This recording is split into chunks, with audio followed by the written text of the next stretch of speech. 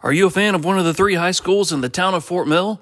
Well, you've come to the right place to catch up on all the information surrounding your favorite team. We're just 3 old dudes who love high school athletics and love the town of Fort Mill. Call us the Mouthy Milltowners.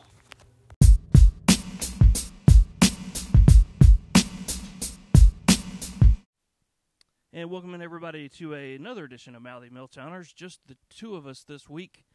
Sorry about last week, a little bit ill. But this week is the 2 old curmudgeons. I hope you're okay with me saying that. Keith Cook, voice of the Nation Ford Falcons. Well, I guess we are older than Mac, right? Yes. Then Yes. then we qualify. Although he wants to seem like he's in our world, he's not. He's just a child, he's right? just a spring chicken. He's still wet behind the ears. But appreciate y'all tuning in for another episode. Really appreciate all the support. This week I got to see a couple people I hadn't seen in a while, and they were big fans of the podcast, so we appreciate their support for sure. Let's go ahead and jump into the Milltown Showdown if you want to, Keith. 2 schools that a lot of respect for each other, but not a lot of love lost when it comes to every sport from here to underwater basket weaving and tiddlywinks. Yeah. And that was Tuesday night. First of all, before we talk about the game, huge ups, big tip of the cap to every single person who had a hand in rebuilding the Hive. She looks phenomenal. Dwayne Hartsoe, the athletic director, nonstop, worked his fingers to the bone, burning up the phone lines, making sure people were on that thing and doing it right. Big ups to the principal, Zach Beam. Let me tell you something about Mr. Beam and his staff, the administrators. They were in dirty clothes, mopping and wiping down the stands Tuesday afternoon so the boys and girls could play that night. In a 2,000-seat gym, they were literally on their hands and knees with mops and terry cloths and dirty water and clean water and God knows what. They probably dug up gum from 20 years ago or something. Obsessive compulsive cleaners. Oh, right? it was pristine. That's great. I mean, it was sparkling. Michael King at the district office, Brian Zolka, every single person who had a hand in rebuilding the Hive, thank you, because she looks awesome. I got some feedback from some NAFO folks as well, and just said that it was fantastic, especially given the amount of time and all the pressure that they had to get this ready during the season. Yes, was enormous, and the fact that they got it done and it looks even better than it did before. That's great news. it is, and I tip my cap to every single person who bought a ticket and came into the Hive on Tuesday night, packed to the gills. No surprise there. No surprise. Student section for both schools well represented. In fact, spilling over into the general public. And sometimes they were standing. A lot of them were standing the whole time. It was really amazing. At one point, I don't think people could hear me on the mic because of the noise, and that just warms my heart. That makes me feel so good inside. See all these young people and folks who are the fans of these schools having a big old time. And the boys' game lived up to the hype. Boy, howdy did it. Let's talk about the girls really quickly. JV girls won that game going away. Natalie Henderson's bunch, along with Christy Kissel. Again, just the one loss on the season for them. JV boys won as well. They only have the one loss on the year with a tournament championship to add. Talk about the varsity girls real quick, if that's all right. Of course. It was basically a game where both teams really needed a win desperately. Both Kelly Bennett's side and Nathan Rubel's side, 0-3 in region play. You drop to 0-4, your percentages of making the playoffs really take a dive because you got to think about it. With the region, you only get so many region games, and now your margin for error is pretty much gone. That game was real competitive early on. It really was. And Coach Bennett, when I say he went young because he had to, he went young. I think the young lady's name is Michaela Fish, I believe. JV player had to step up and play a lot of minutes at varsity. I'm talking about young people, freshmen, all of them. And Araya Hurd's an 8th grader, and the leading scorer. Right, and so that just tells you what you need to know there. Coach Rubel's team, though, a little too much firepower. especially in the second half. The defense got to Nation Ford. Coach Bennett said something to me before the game, Keith. He said, you look at these young girls play their butts off, and then you look up at the scoreboard, and then Falcons are down by 30. Sure as heck, the same thing happened. You saw them going nose-to-nose with Fort Mill. Fort Mill was just down and dirty defensively. I mean, up in people's faces, flying around, low-scoring game. And then all of a sudden you looked up in the third quarter, and it's a 20-point game. So the same kind of thing happened.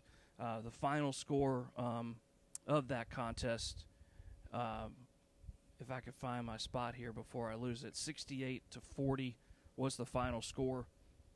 And that gave the Yellow Jackets their first region victory of the season. And then it was time for the boys. And, again, two teams needing a victory. I don't believe Coach Brown has defeated the Jackets, maybe. No, they did. They played two real tight games last year. Overtime at Nation Ford last year. Yep. So it was only fitting we were going to have another tight game over here at the Hive on Tuesday night. And it was. It really was. And it was a fantastic game to watch. I hope all the fans feel the same way. If you like drama, it was packed with drama. Every call got one fan base clapping and the other one howling from the roof. It was just really a great game to watch.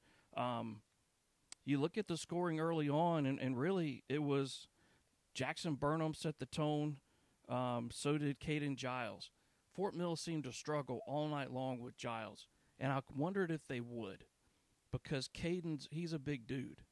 I mean, yeah, he's tall, but he's thick, and he can move. He's wide, too, wingspan-wise, too. And he showed his athleticism. I think he had 3 dunks in the game. Yep.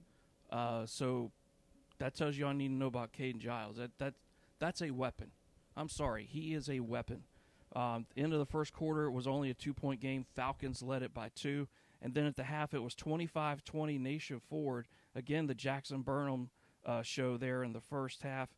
The younger brother of Benny Burnham, who had a great game for the College Charleston. Last night he did. He blew it up as the Cougars continue their winning ways. Well, that's a different story. But Jackson Burnham at the half, folks, he had 12 points. He finished the game with 16. At the end of the third quarter, Falcons pulling away 43-36. Jackets really needed to figure a way to get themselves back in the game, and they did that, Keith, at the free throw line. Well, and that's just it, is that you're going to get a highly contested game like this every single time, and it's all a matter of when you get to that charity stripe, are you going to be able to knock down those shots? And these guys have had ice in their veins over the course of this past week, and we saw that last year at Nation Ford, again, that overtime game. It was another situation where Nation Ford could have pulled away and maybe taken that game from Fort Mill, but Fort Mill just hung tough and chipped away. And then when they went into overtime, they hit, 9 out of 10 free throws last year? So, I mean, more of the same here in this game. More of the same. Jackets scored 20 points in the fourth quarter, 10 of them from the charity stripe. Fort Mill had the basketball with about 8 seconds to play. And the set, you could see, it looked like Nation Ford jumped the passing lane and kind of messed up the rhythm of the play a little bit. And so I think that had that played a huge impact. And to overtime we went.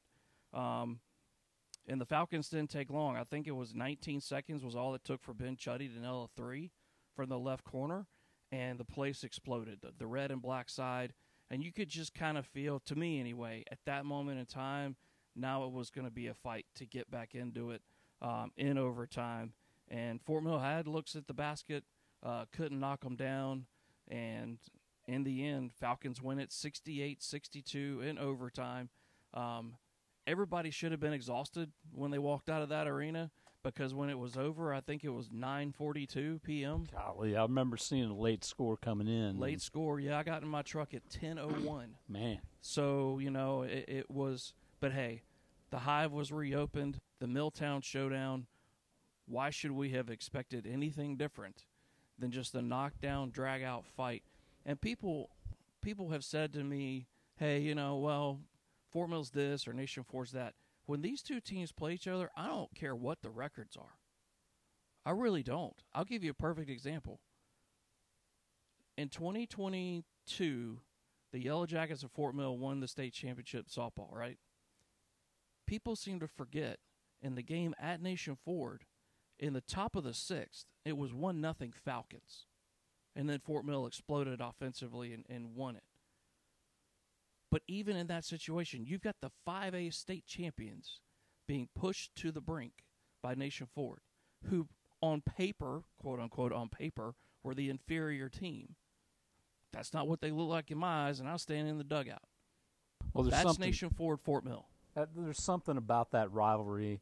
And, of course, we've got Catawba Ridge, and, not trying to discount them at all. Yeah, still building. And next year, we'll get into realignment later. Oh, it's going to get worse. Yeah, it's going to be, you're going to have, a 3-sided rivalry, essentially. Oh, yeah. But when you get into games like that, and like you said, you throw those records out, they just want to win. Yes. And they don't care about how the season's gone up to that point. Nope. And I mean, it seems to prove it time and again, especially in boys basketball. 2 words: bragging rights. Right. Yep. And that's what these kids. You want to know what these kids are all about because they go out to eat after the game, and they're making some snide comments. Oh, to of course. It's coming. That's how that game ended. So you fit. That's a huge win for Coach Brown. And Giles had 18, and he's normally not, up at the top of the scoring sheet every night. I think he had a double-double, I think. Yeah. So that probably proved to be the difference in the game, outside of Chuddy and Burnham doing what they do. And Jackson Burnham is going to get his, so to speak. There's just no 2 ways around that, and he certainly did as well. But I think I'm with you. I think the player of the game was probably Giles, and then a huge shout out to Ben Chuddy. I mean, what a huge role he played as well. He stepped up too. So that was how Tuesday night ended. Flip on into Friday night if we can really, really quickly. In the girls' game, as Fort Mill made the trip down to the Midlands to take on the Blythewood Bengals, a tough place to play. It just is. And the Lady Jackets fell to Blythewood 47-38 in that ball game. Again, the JV girls won their game. So after the loss at Blythewood, you look at Region 3 5A in the standings. Surprise, surprise, said no one ever. At the top of the heap, the Rock Hill Bearcats. And speaking of the Rock Hill Bearcats, want to give thoughts and prayers to the family of Coach Jim Ludlow.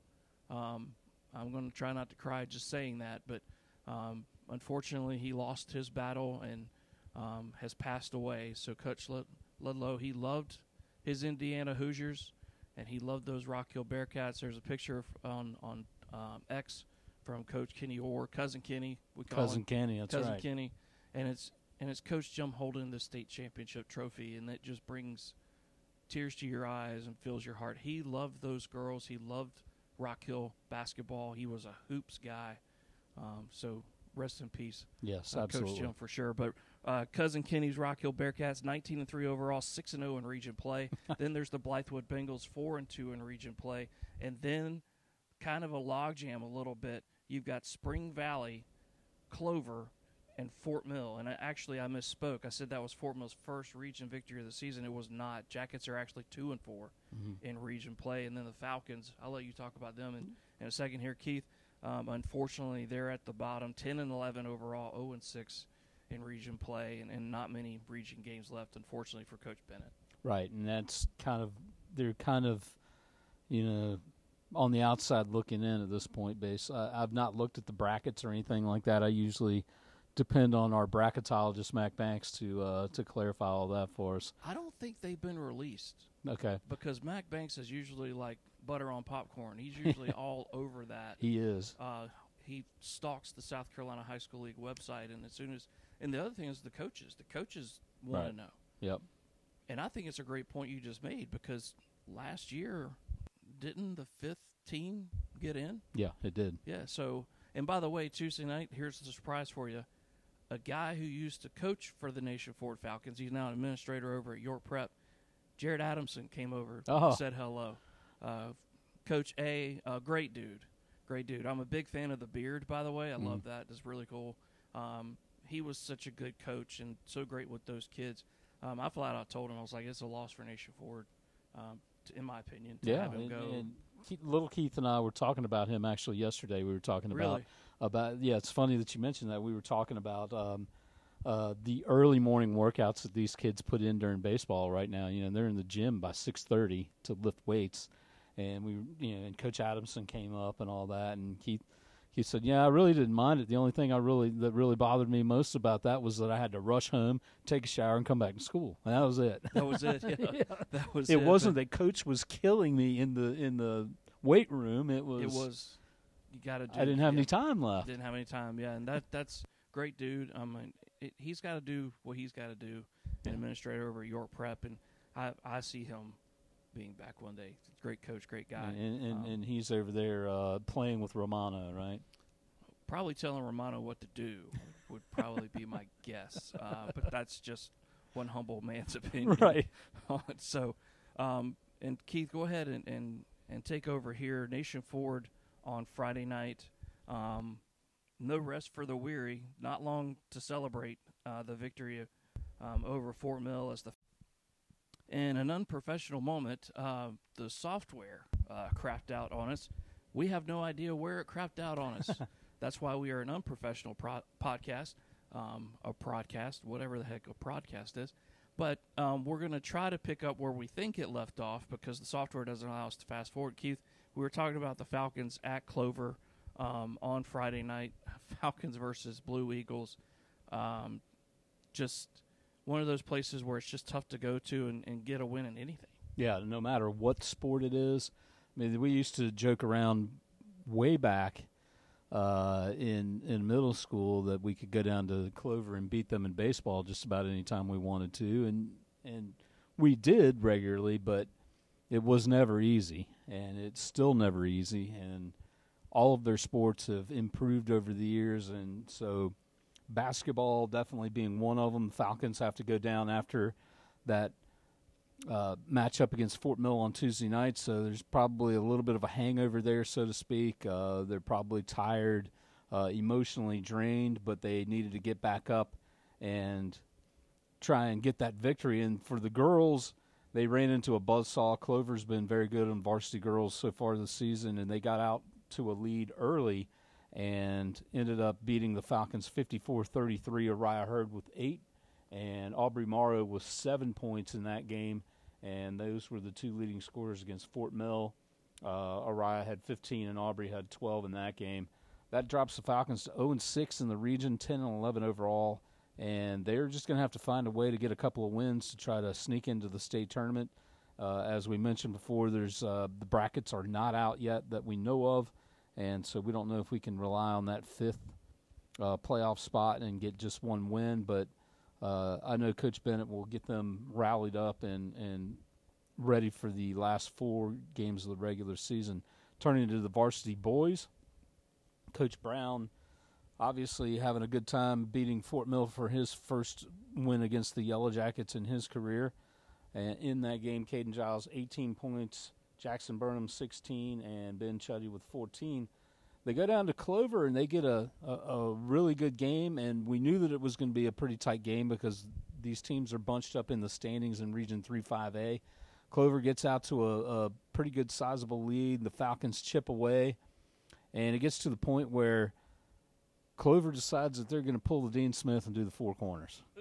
And just to try to keep Chuddy and company away from scoring and getting ahead. The Falcons do end up tying, but do fall to a couple of free throws, 56-54, tough loss for the Falcons. Ben Chuddy, the bright spot there with 20 big points, and he's coming on down the stretch, and that's what the Falcons are going to need. They're going to need different players to chip in because we all know Jackson Burnham's going to score his points when he scores his points. Yep.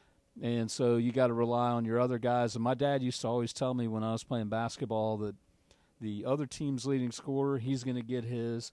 Don't worry about him. Just shut everybody else down, and you have a shot at winning. Don't. If you try to shut down the main cog's probably going to get theirs, like you said, and then you're opening the door for somebody else to quote-unquote be the hero. Yep. I argue right now, we talked about Caden Giles, Ben Chuddy has been coming alive. I think he's that third you got to have 3 people. You know, you talk about Fort Mill basketball and the 3 cogs there. You talk about A.J. Washington is in that conference, so on and so forth. But for the Falcons, you know Jackson Burnham, you know Caden Giles, Ben Chuddy.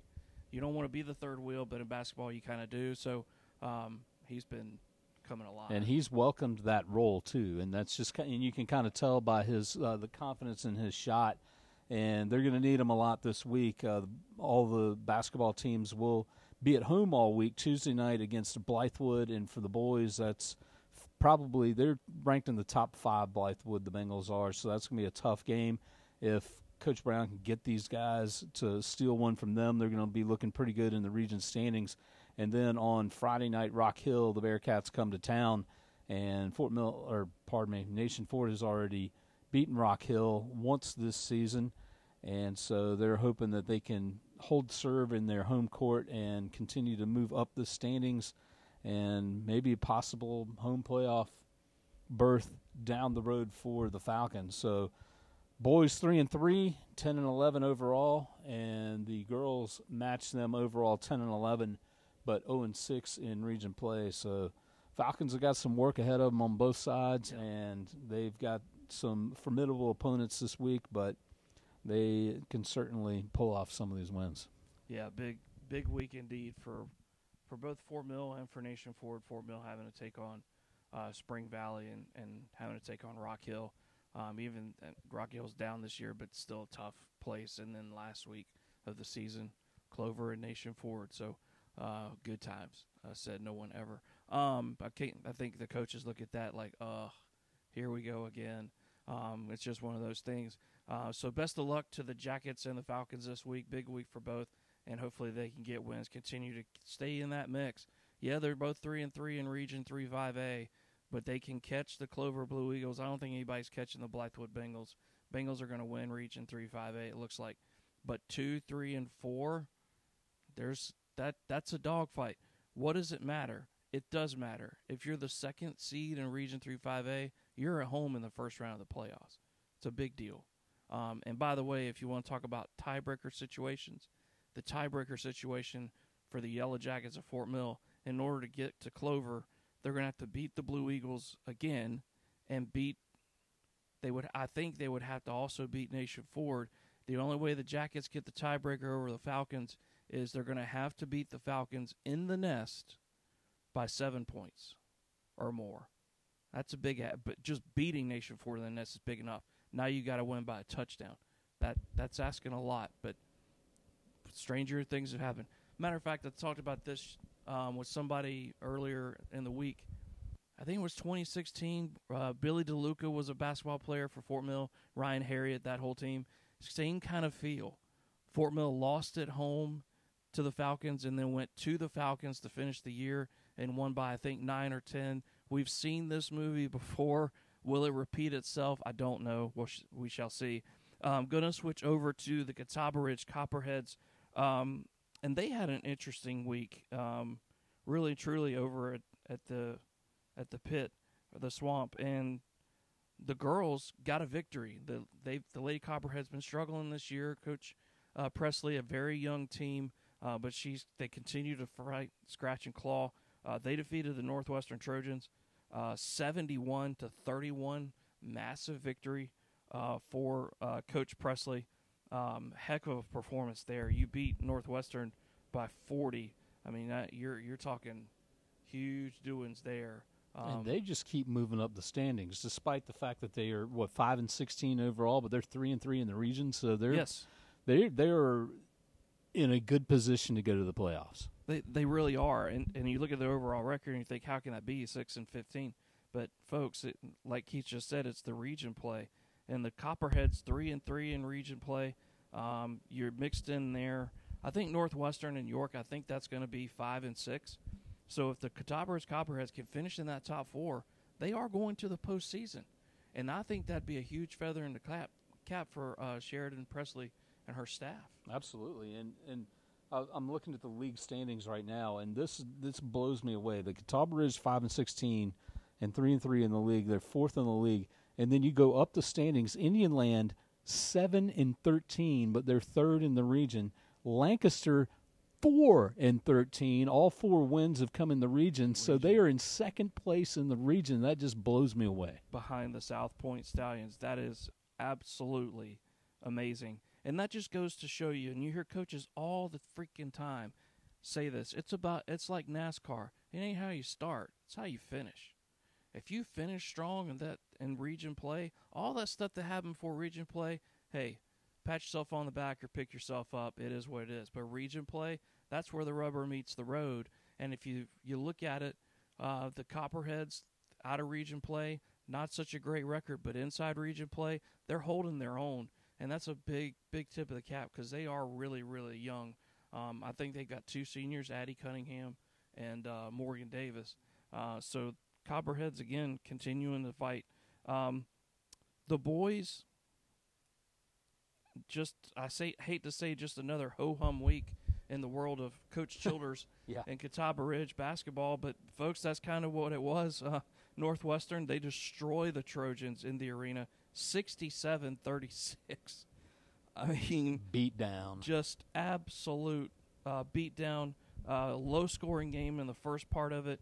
Halftime score was only 18-8, I think. And then the Copperheads exploded. 20 points in the third quarter, 29 in the fourth period to down the Northwestern Trojans. And then on Friday night, longtime rival, the South Point Stallions, won't be rivals for long because that's fixing to change. But that game, Catawba Ridge won that game 60-45. Second quarter, Keith, you ready for this? Copperheads outscore the Stallions 22-9 in the second period. You can't win a game in the first half, but you sure as heck can lose one in the first half, and that's what happened to the Stallions. So the Catawba Ridge Copperheads are an impressive 6-0 in Region 3 4A, 19-2. I'm going to say it again, 19-2 overall. Ranked third in the state. Ranked third in the state, and that just, again, we figured it'd be Catawba Ridge against Lancaster. Lancaster had one important guy get hurt out for the year. We hope he's going to be okay, and then lost some other guys due to other circumstances. So Lancaster's in second place. They're 5-1 in region play. Indian Land 3-2, South Point 2-4, Northwestern 1-5, York in the bottom, winless in region 3 4A. This week for Catawba Ridge, they're going to have to enjoy 2 more home games. I know that's going to stink. What a shame. What a shame. Against the York Cougars and then against the Lancaster Bruins. And then they finish the season on the road at Indian Land and at Northwestern. Coach Childers is not going to be happy with me saying this, but I'm going to go ahead and say it anyway. I would be shocked if they lost another game in the regular season. Yep, me too. I would totally be 100% shocked, and Coach Childers just literally drove his car off the road or threw his radio down. Well, and what's even scarier is if you look at since they lost their last game against Burns in the Burns Holiday Classic, they just the South Point was the closest game at 15 points, yes. And they win 90-17, 82-34, 69-40. The list goes on. They beat Lancaster by 31, who was supposed to be their toughest competition in the region. They go and blow Indian Land out by 26, beat Northwestern by 31. I mean, the firepower is unbelievable over there on Copperhead Drive. Oh, it's amazing. And we talked about it before the season even started. You felt like this could be a special year for Catawba Ridge, and it's shaping up to be. But again, it's a different star every night. Lance Barnes got, quote-unquote, the belt. There is a belt. Most outstanding player gets the belt. Well, he had 34 the other night, right? Yeah, that's a shame. Yeah. By the way, he's only a sophomore. Have we mentioned that before? Got 2 more years of this, and he's coming into the region. Amazing. And Zion Hager's over there going, hey, don't forget about me. I'm right here. Hello. Still here. Yeah. So just amazing stuff down the stretch here for Catawba Ridge. Going to switch over and talk about wrestling. A region championship was handed out this week. The Fort Mill Yellow Jackets are the Region 3 5A champions. They went to Clover. That was held Friday night, that was held on Saturday. Fort Mill won Region 3 5A tournament, 227.5 points. Clover finished second at 177. Fort Mill had 6 wrestlers win 6 region championships, sending 10 to the finals. Fort Mill dominated the first 6 weight classes with 6 champions coming from the top of their lineup. Yellow Jackets undefeated in region play. The region champions for the Jackets, Luke Van Bynum at the 106, Jacob Nally at 113, Lincoln Green at 120, Tucker Gibson at 126. My man, I've loved this kid, at the 132 class, Logan Shope, a three-sport athlete. He can play football, or he's a linebacker, he's a wrestler, and he's a baseball player. So all around great kid. And then at 132, Aiden Eubanks. What a season he's had. Fort Mill also had some second-place finishers. Broden Mitchison finished second at the 157, Theodore Ernst at the 175, Sebastian Villatoro at 190, Joseph Richardson at 215. Coach Adam Murillo, first-year head coach after legendary coach Chris Brock retired after winning the state championship. They're just moving merrily along. And he was funny after the match. He said, yeah, you want to win them all. That's just his standard. And so that Fort Mill is going to go into the playoffs with a massive bullseye on its back. But you keep looking at these quote-unquote standings, and everybody's got Somerville up there. And just a friendly reminder, Fort Mill beat Somerville for the state championship. And last time I checked, when you got the belt, you're the champion until somebody takes it. You're the man till someone beats the man. That's correct. As Ric Flair would say. 14-time or how many world champion. Yeah, as far as I'm concerned, and yes, I'm jaded in my opinion. I wear blue and gold. But this Fort Mill squad, you watch them wrestle. Listen, I watched them play or wrestle the Rock Hill Bearcats, who have multiple state championships. I think the final score of that match, of that duel, 50-15. Let that marinate for a second. This is a perennial power getting donkey stomped. Well, 50-15. And on Wednesday night, I guess it was, they just by the way, beat Nation Ford 72-2, and Nation Ford's not that bad. I mean, they're pretty good actually. And I asked Coach Murillo after just beating the crap out of Rock Hill, and the first words out of his mouth were, "I'm proud of everybody, but we have work to do." That to me, that's just. And you watch them wrestle and pay attention to what they're doing. They're on a mission. Well, and you figure after Coach Brock retires, you figure there might be a little bit of drop off, maybe. But they've gotten better. And you never want to follow the legend. You never want to be that person, that man or woman. But Coach Murillo has taken that and gone, well, thank you very much. I'm going to prove everybody wrong. And, hey, big ups to him. Speaking of Nation Forward Wrestling, big deal this week. A very special moment for a young man. Absolutely.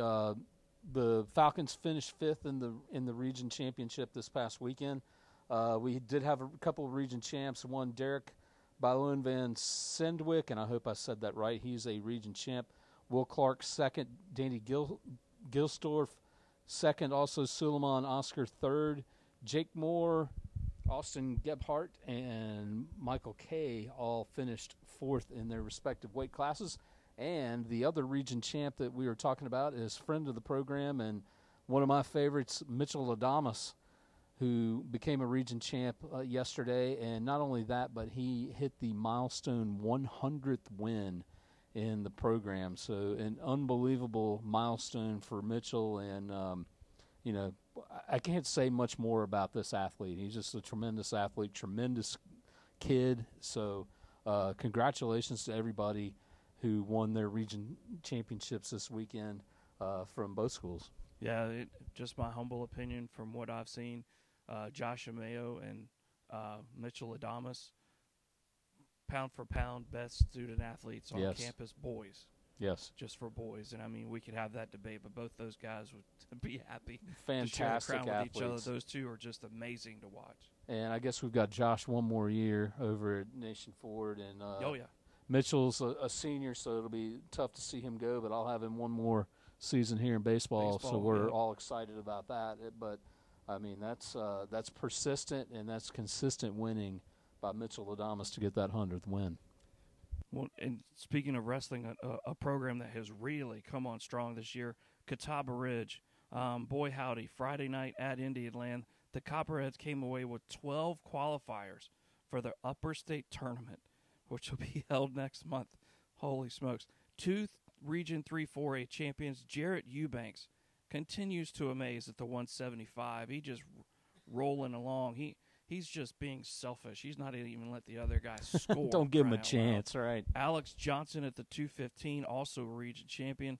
The wrestlers finishing second were Cole Stuckitz and Jackson Roselle, and the Copperheads had 4 third-place finishers: Josh Gitz, Clark Ostendorf, Ryan Stuckitz, and Bo Nickel. Those Stuckitz kids are great athletes, also baseball players. Yeah, they also and also want to say a big up to Catawba Ridge. The girls competed in a state championship, and it looks like 2 state champions: Carson Robertson first place, Audrey Naughton first place, Sophia Torres fourth place. So another year, more state championships for the Catawba Ridge Copperheads in year 5, and we just talked to Coach Rick Lewis. That's going to put a big smile on his face. Absolutely, and wrestling is looking pretty good here in the Middletown for all 3 schools. But like you said, more state championships for the Catawba Ridge Copperheads, and I mean, you want to talk about a force to be reckoned with. We talk about the Greenville corridor. We talk about the Spartanburg schools, the Dormans and Wandos and all that down in Charleston as well. And not only that, but the Columbia schools down an hour away from us.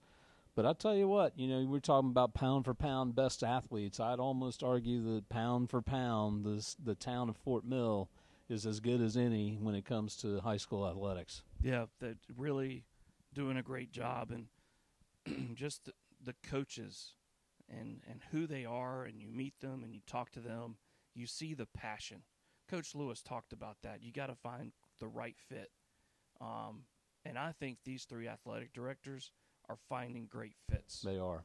They're finding who they need. Coach Lowry taking over for Coach Hartsoe in boys basketball. For Nation Forward, getting Kelly Bennett to move from Clover to Nation Forward. Getting a Zach Lendak at Catawba Ridge. It just really, really huge deal. Coach Frzuski, the head baseball coach, they're state champions. Ran into him. They're looking to figure out how to get their banner in there on time and put it on the outfield wall. I can't wait to see it. Congratulations. Yeah, before they may even hang a second one out there. And I hadn't seen him since they won the title, so I shook his hand and gave him a congratulations. And you could see just he's proud, and he should be. Heck, that's not many people have a ring on their finger that says baseball champion. So these athletic directors really doing a bang-up job. We talked about Catawba Ridge and their old foes in South Point and Lancaster. Well, not anymore. And this time we're not projecting or assuming or getting on our high horse about what could be, what might be, what did, what not. Now we can get on our high horse and step on our soapbox about what actually happened. And we predicted this. We did predict this. And I'm not one to say I told you so. Keith might be. I told you so. Because I knew that was coming. I knew it was coming. Now, the one thing that we were a little skeptical about was whether or not Clover was going to try to move into another region with maybe Boiling Springs and Gaffney, and maybe move to the southern part of the upstate for travel reasons only, or if they were going to try and stick it out. And I guess ultimately it won out that Clover is going to stay in Region 3-5A, which that's a natural rival for us in the Middletown for sure. When I was over at Clover, appreciate Bailey Jackson letting me broadcast over there. First broadcast I ever had was at Clover, and Bailey Jackson's been a huge supporter of that, and I appreciate that. When I went over to Clover, I talked to some parents, people, not employees of the school, but just fans. They wanted no part of the Spartanburg corridor. And matter of fact, a couple of them actually said, yes, York is, quote-unquote, their rival, but they really look at the Fort Mill Yellow Jackets and go, we want to scalp them. Of course. That's coming from Clover people. That's not me hyping it up. That's what they said to me. Of course, they want to beat York. That's the Clover and York. That's been rivalry for forever. Buku's ages. Yeah. Even before they were known as the Cougars. Right. And because it was, I think they were the Cardinals, Patriots, and Green Dragons, I think, and then they became the Cougars and somewhere in the 80s. But That goes back long, long time, decades. But if I asked Clover people point blank, and they said, we want to beat York and we want a piece of Fort Mill. That's what they said. So I don't doubt that at all. And so that's going to continue because Region 3 5A, starting next year, will be Fort Mill, Indian Land, Nation Ford, Catawba Ridge, Rock Hill, Northwestern, and Clover. And you thought that it was the original 3-5A that we've had recently has been the Region of Doom. It gets infinitely harder adding those schools in right now. And there were a ton of appeals. Some schools won their appeal. Some schools lost their appeal. The majority lost them. The majority did. I think is a safe bet, is from what I understand, from what I've heard through the grapevine and what was published. I think in the end there were 54 teams in 5A sports. In 4A, Lancaster still stayed in 4A. That's not going to change as well. And then in Class 3A and 2A.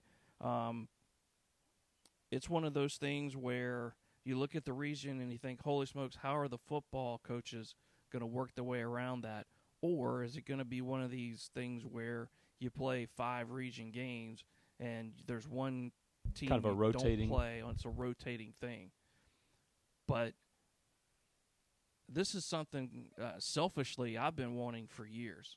And it's here. That's earlier than I thought, because I was with Coach Lewis. I thought Catawba Ridge and Indian Land were another 2 years away.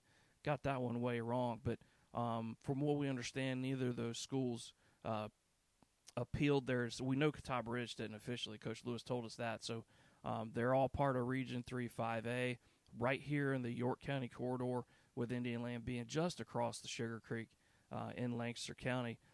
But can you imagine what that's going to look like in baseball, in softball? What is that going to look like in wrestling? There is no night off in baseball. I don't really see a whole lot of nights off in anything. Right. Tennis. And let's just talk about the elephant in the room. Football. What in the Sam Hill is football going to look like? Well, the Milltown Championship now means even more because you're also in the region. That's correct. And a Milltown victory could mean a region championship, and that's just now you just took a fire and just threw a bunch of gasoline on top of it. And I think you're going to see some rivalries begin. I think you're going to see the same kind of chippiness between Catawba Ridge and Indian Land. Obviously Fort Mill and Nation Ford, but now Catawba Ridge is a region matchup. I'm thinking hoops right off the top of my head. Now I'm thinking, Coach Childers against Coach Brown and Coach Lowry. Now it's for a region victory. For some extra marbles, so to speak. Yeah, for sure. And you just see what those 3 teams are doing. I'm just thinking about the other sports going, man alive. All those region titles for Indian Land and for Catawba Ridge, and now they're in Region 3 5A. Just my opinion, that's all it is. But I think for the folks that think that Indian Land's just going to be like this redheaded stepchild, I don't think so. No, not at all. I don't think so at all. I think the Warriors are like, get some. They've proven their worth. Yep. I mean, even just with the games against the Fort Mill teams. Yep. They have hung with them. The baseball program under Hal Bagwell has gotten better, and they've come up and put some hurtings on us as well. So, I mean, it's just a matter of time. And then once they get acclimated into actually being in the region, then, I mean, they're a really dangerous program. It's going to be – I almost want to say it's going to be a nightmare. It's daunting. It's going to be daunting in so many different things. For those who are wondering – I'll give you the rest of the upstate and then Region 4 in the Midlands. Region 1, Easley, Greenville, Greenwood, Hillcrest, J.L. Malden, T.L. Hanna, and Woodmont. We'll talk about get some. Yeah, but you thought that's bad. Here's Region 2. Oh, yeah. Boiling Springs, Dorman, Eastside, Gaffney, Burns, Riverside, Spartanburg, Wade, Hampton. Hashtag good luck with all that. Hashtag slap yo mama. Oh, it's going to be bad. Region 4, Chapin, Dutch Fork, Irmo, Lexington, River Bluff, and White Knoll. Golly. So if I'm getting this It's correct, not funny, but it but is. they've moved those teams into the upstate, right? They were lower state before, right?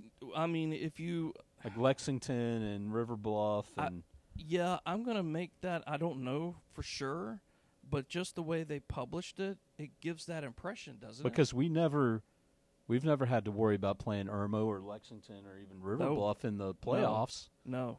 And then I mean, Blythewood's in Region 5. Fort Mill has had to tangle. I mean, Dutch Fork, we played Yeah. them in baseball in Right. the playoffs. We've had to tangle with Lexington in softball. That they're a huge program. I think they've got 5 state titles. Yeah, that's does insane. Lexington. River Bluff, the Gators, they're just good in so many things. Chapin, just a powerhouse, and then White Knoll. Well, and River Bluff's the defending state champion in baseball, right? Yeah, So yeah, and the White Knoll Timberwolves went pretty far in football this year. Yep, Then, they did. and we know what Dutch Fork did. Yep. That kind of speaks for itself. But the way it's listed, there's 4 region. There are 8 regions around the state, and I think if I assume what you're saying, Keith, is well, if there's 4 and 4, doesn't that mean upper state? Well, traditionally it has 5 through anyway. 8 would be lower state. Yep. I can't say that I disagree with that. I'll just give everybody who knows athletics in the state of South Carolina, here's some more for you. Region 5 is Blythewood, Lugoff, Elgin, Ridgeview, Spring Valley, Sumter, Westwood, and West Florence. Gee whiz. It's Region 6, Carolina Forest, Conway, Myrtle Beach, North Myrtle Beach, Socastee, St. James. Man. Region 7, here's a get some region. Yeah, it is. Berkeley, Cane Bay, Goose Creek, Lucy Beckham, Stratford, and Wando. Oof. And then Region 8, not to be outdone, Right. Ashley Ridge, Fort Dorchester, James Island, Restall, Somerville, and West Ashley. My Oh, gosh. my gosh. Well, and James Island, I was told, is they're kind of a charter school, aren't they? Somebody told me recently that James Island was not your traditional public school, but they're so big that they got moved to 5A. I think their name is James Island Charter School, I think. Okay. We've never played them as long as I've been at Nation Ford and anything, so I just wouldn't know. Off the top of my head, I can't think of when Fort Mill. I know the Jackets have played St. James, but not James Island. I can't think of one, but when you're down in Charleston, and I spent a lot of time in Charleston the last 3 years, when you're down there, there's a lot of hubbub around Owando. There's a lot of hubbub around a Bishop England, a James Island. Somerville, West Ashley. They talk a lot about how proud they are of that area and what it can do, that Charleston And corridor. West Ashley, are they in Monk's Corner, or are they in actual No, Monk's Charleston? Corner is Berkeley. Berkeley, that's right. Yeah. But yeah, West Ashley a little bit further down the interstate, and I think to like the southwest a little bit. But again, and if you look at how fast the state of South Carolina is growing, according to the data, Charleston is growing the fastest. Greenville is second, and then where we're sitting right now is third. Yep. So Charleston's going to continue to get richer and richer because of all the people moving there. The Greenville corridor, finding a place to live in Greenville County is like pulling teeth. So people are living in a Boiling Springs and going to work in Greenville, or they're living in a Duncan.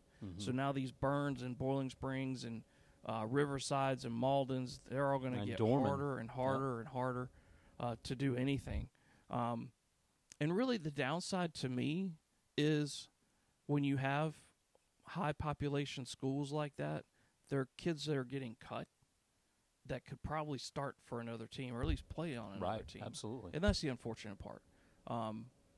But that, hate to be cruel, but that is kind of life. I mean, you got to, sometimes you don't cut the mustard and you come back stronger. And there's a lot of people that get cut from sports, they end up becoming coaches, or they end up becoming a part of that because it's in their blood. And sometimes the brain has the capacity to execute these things, but the body's not there. Right. And you see that with kids. And that's why you hear people say superstars usually don't make great coaches, because sometimes they can't relate to the kids who had to struggle to get in, sweat and bleed.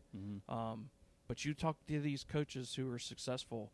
They've had successful careers as players, but they had to grind it. Yeah, they had to really dig in and really just put their best foot forward. So that 5A, 54 teams, like Coach Lewis said, it will be really freaking interesting to see how they do big 5A, little 5A.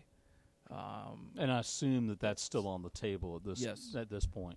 This is not my opinion. This was something that a parent said to me at Clover, of all places. A Clover parent said this to me.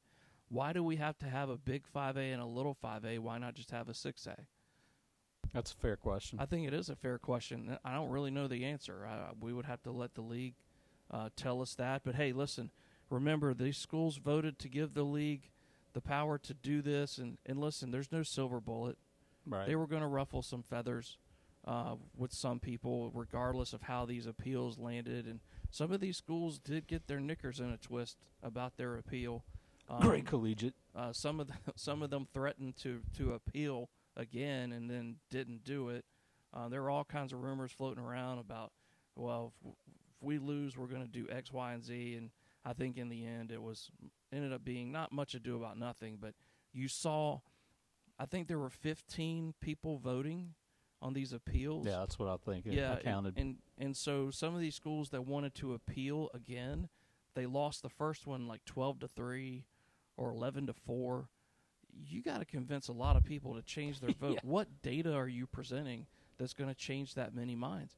If it went 8-7, yeah, maybe you change one person sure, and that flips it. 9-6, yeah. Now you just got to flip two.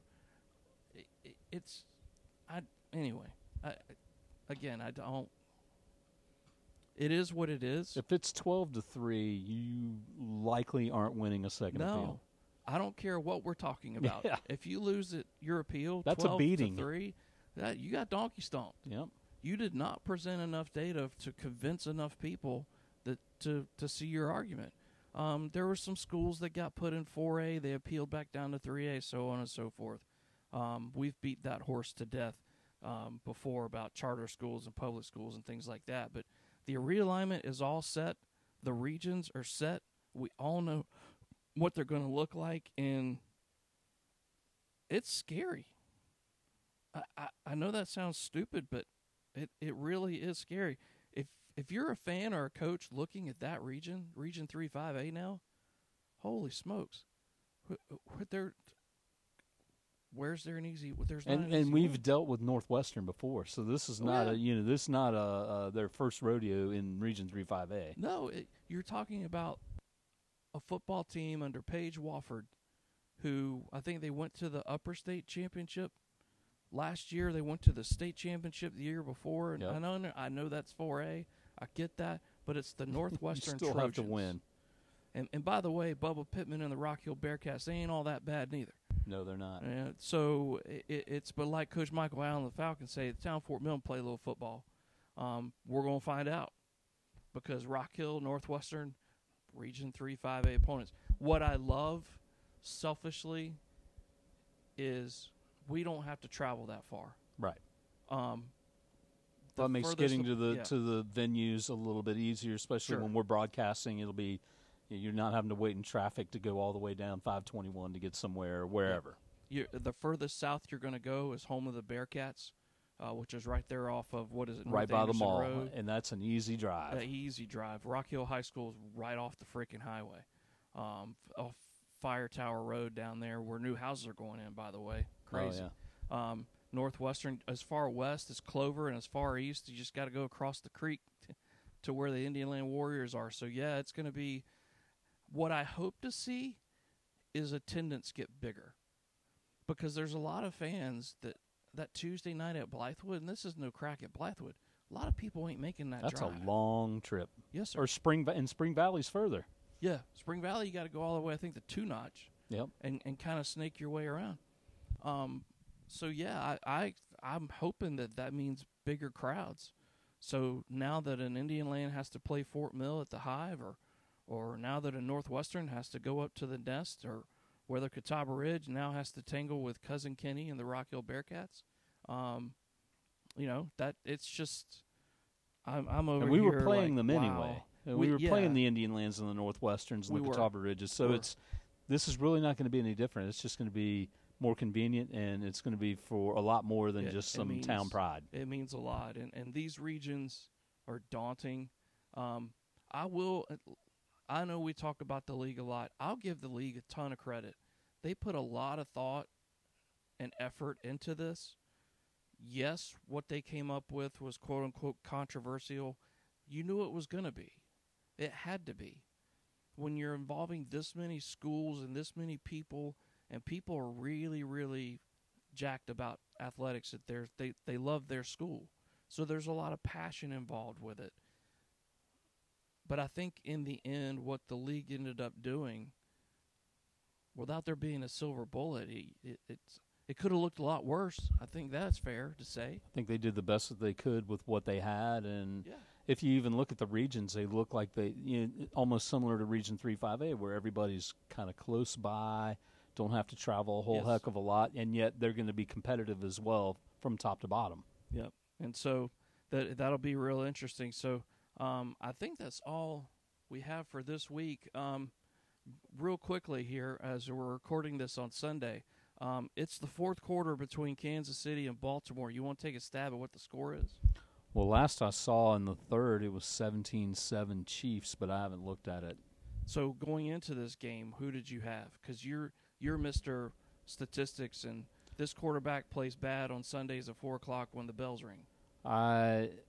You've probably seen my rant about Lamar Jackson not being able to win a big game, and that is I'm holding to my guns and taking the Chiefs on that. Well, we're about to sign off. There's 8.5 minutes to play, fourth quarter in Maryland. Kansas City 17, Baltimore Ravens 7. It's still 17-7, huh? I think Lamar Jackson, correct me if I'm wrong, but I think his playoff record is 2-3. I think it's very Dak Prescott-like. Yeah, and phenomenal athlete, phenomenal, great quarterback, can do things most people can't. Especially at Louisville, he was unbelievable. He was, but even at Louisville, had a hard time winning at Clemson. Yep. They had the Tigers on the ropes not once but twice and didn't get it done either time. Mm-hmm. So this is not new, for better or for worse, for Lamar Jackson, who just is incredible. What he does with a football, he's like a wide receiver meets a running back meets a quarterback all at the same time. And the size of a linebacker. Oh, he's just can run like the wind blows. But and then in game two, I would feel good for McCaffrey. Sure. Look, all four of these teams, I'm okay with whoever wins the Super Bowl. I'm all right with it. Yeah, There's not a team I don't like. Yeah. But sentimentally, I would love to see the the Detroit Lions make some noise and try and win a Super Bowl after they're the only team that's gone 0-16 in the league before the Panthers may do it next year. Yeah. But did Cleveland do it or no? I'm not I sure. don't think the Lions, but that's the trivia question. There's only 5 teams in the NFL that have never been to the Super Bowl. And they're one of them. And they are one of them. And then Jacksonville. Yep. The Browns. Yep. The Vikings. Nope. Vikings Vikings have been there. Okay. Browns. In fact, the Vikings are 0-5 in the Super Bowl? Yeah, that's right. You're right about that when they were the Purple People Eater. Yep. So Jacksonville. Lions, Jacksonville, Browns. Lions are 4, and who's the 5th? You're close when you said Jacksonville. Miami. No, they've won one, obviously, 72. Yeah. The Houston Texans. Yes, okay. So they were in the playoffs. Houston Texans, Jacksonville Jaguars, Detroit Lions, Cleveland Browns. And who's the – oh, God, if we just – the 5th one? Say again? What, the 5th one? That 5th one, yeah. Oh, man. It's already – Detroit, Cleveland, Jacksonville, Houston, and anyway, the point of the story is the Detroit Lions. Here's the thing. Before there was the NFL, when it was, you had the National Football League and the American Football Chargers. League. No, the Chargers have been to the Super Bowl. Have they? Okay. Stan Humphries led the Chargers, and they right. lost in the 90s. Yep. Um, Anyway, the point was, I'm sorry. The point is that the Detroit Lions, they had world championships before there was an NFL. Right. Yep. They've not been a bad franchise their entire existence. They used to be, I think they had 4 world championships. I believe the Browns also had a couple too, didn't they? Yep. Yeah, you're talking about championship level football. But when the NFL became the deal, I think the Lions, this is only the second time they've been to the NFC Championship game. Yeah. And so we'll see how it pans out. Just my opinion, sentimentally, I'm pulling for the Lions, but I think on paper, if Deebo Samuel plays, and he plays even at the half capacity, right, and he plays 4 quarters, I think the Niners have too many weapons. He's a bad man. He is a bad, bad dude. And as a Clemson Tiger, I'm glad he's not wearing a gamecock on the side of his helmet anymore. He was awful to watch because it was just up and down, up and down. But you're right. George Kittle, Brock Purdy, CMC, that Braden Ayuk kid's pretty dang good, He's too. not bad. He's not bad. But I think can the Detroit Lions offensively, can they get into San Francisco? Because you're no longer in Ford Field. Right. This is in the Bay. And that's a tough thing to ask. You're on the road, NFC Championship, but I will remind people, Jared Goff, before he was traded to Detroit, he led the Rams this deep into the playoffs. This is not his first rodeo. Right. So if there's somebody that can do it, but Detroit's got some injuries as well, can they keep up? That'll be interesting to see the winners go to the Super Bowl. Wow, we're already at the Super Bowl, and here we are as Carolina Panthers fans. We're suffering a little bit, just not sure exactly what's going on. You got to hope that maybe Dan Morgan may know what he's doing.